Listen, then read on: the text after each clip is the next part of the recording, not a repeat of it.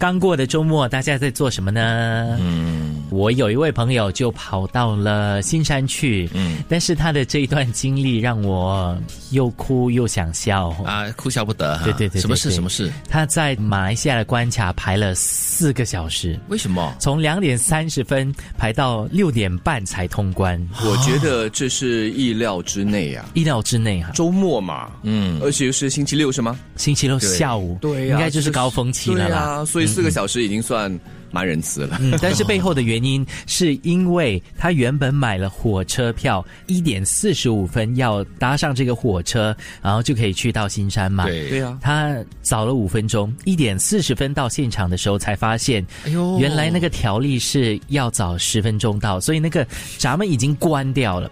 有工作人员站在那个玻璃门后面啊。但是就是没有让他进去搭火车。你的朋友就是要赶搭1点45分的火车，可是呢，他很仁慈的给自己很宽裕的多了5分钟的时间，就在1点40分抵达。可是呢，那个火车不让他上火车，新条例就是从8月开始是吗？听说从8月开始，如果要上这个地不老火车从新加坡去新山的话，你需要早10分钟到现场。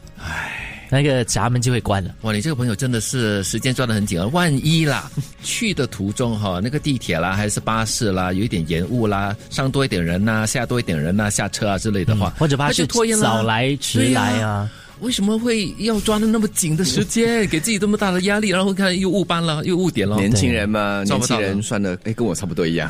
啊，你以前也是这样子的，他现在也是这样子啊，就是不到最后1分钟这样子哦。对，但是就是这样子，因为条例经常会变，特别是这段期间。但是我是觉得说，这不是关于条例不条例的问题的。我个人习惯了，不管是我搭那种长途巴士去马来西亚什么东西，因为早前嘛，就疫情之前，我还是有搭那种长途巴士，或者是搭火车啦之类的，都会至少提前半个小时抵达的嘞。可以想象，这个很符合你的性格。对，没有，这也不会让自己给太大的压力啊。是，有些人搭飞机也是这样子的呀。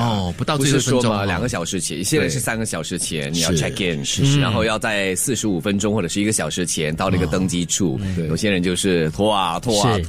你们有没有延误上飞机或者上火车的经验呢？以我这种性格，你觉得我会吗？还是会有事情发生的，总会有一次没有。他延误是因为他紧张到晕过去了。不是，只试过一次，差一点抓不到那个班机，因为他临时换了闸门，我没有留意到那个闸门更换了闸门。有时是因为你登机闸门，你要换飞机，前面那辆飞机延误了，拖延了，转搭飞机的时候，以致你下一趟你赶不及。但是照你的性格，你应该会提前到那个闸门嘛，对吗？对啊，但是我没有留意到，就坐在那边，对他们痴的等那个旧的，有在公布，有在讲，然后他要随时你要留意那个换闸门的一些通知信息啊。因为我也曾经有过一次，在疫情前18年或者19年年底要去韩国的时候，早上的班机可能11点多，我请我爸把我载到机场去，但是其中一条高速公路发生严重车祸，大塞车，我塞在里面动弹不得。然后呢？原本是应该要早2个小时到嘛，对啊，他可能在1个小时之前那个登机的柜台就关闭了，我刚好在5分钟前赶到。哇，这很符合这个于思远的风格，不到最后1分钟不出现这样子，就让我联想起很多年前，当时我刚入行，我的一个女同事也是一起入行的，那个时候她要赶回来值班，是刚好碰上雨天，再加上她是搭另外一个同事的顺风车回公司来值班，那个同事就取了一条小径啊，那个小径到了，把车看到那里之后呢，淹水，哎呦，车进退两难。是早班对不对？之前是没有人晚上值班所以他也是哇，挤到吓到。不过还好，因为之前还是会有人在值班嘛，对，他只是接班嘛，对不对？反正就是如果你赶时间的话，千万不要做一些你从来没有做过的事，走一条你不熟悉的道路，对，不要冒那种险。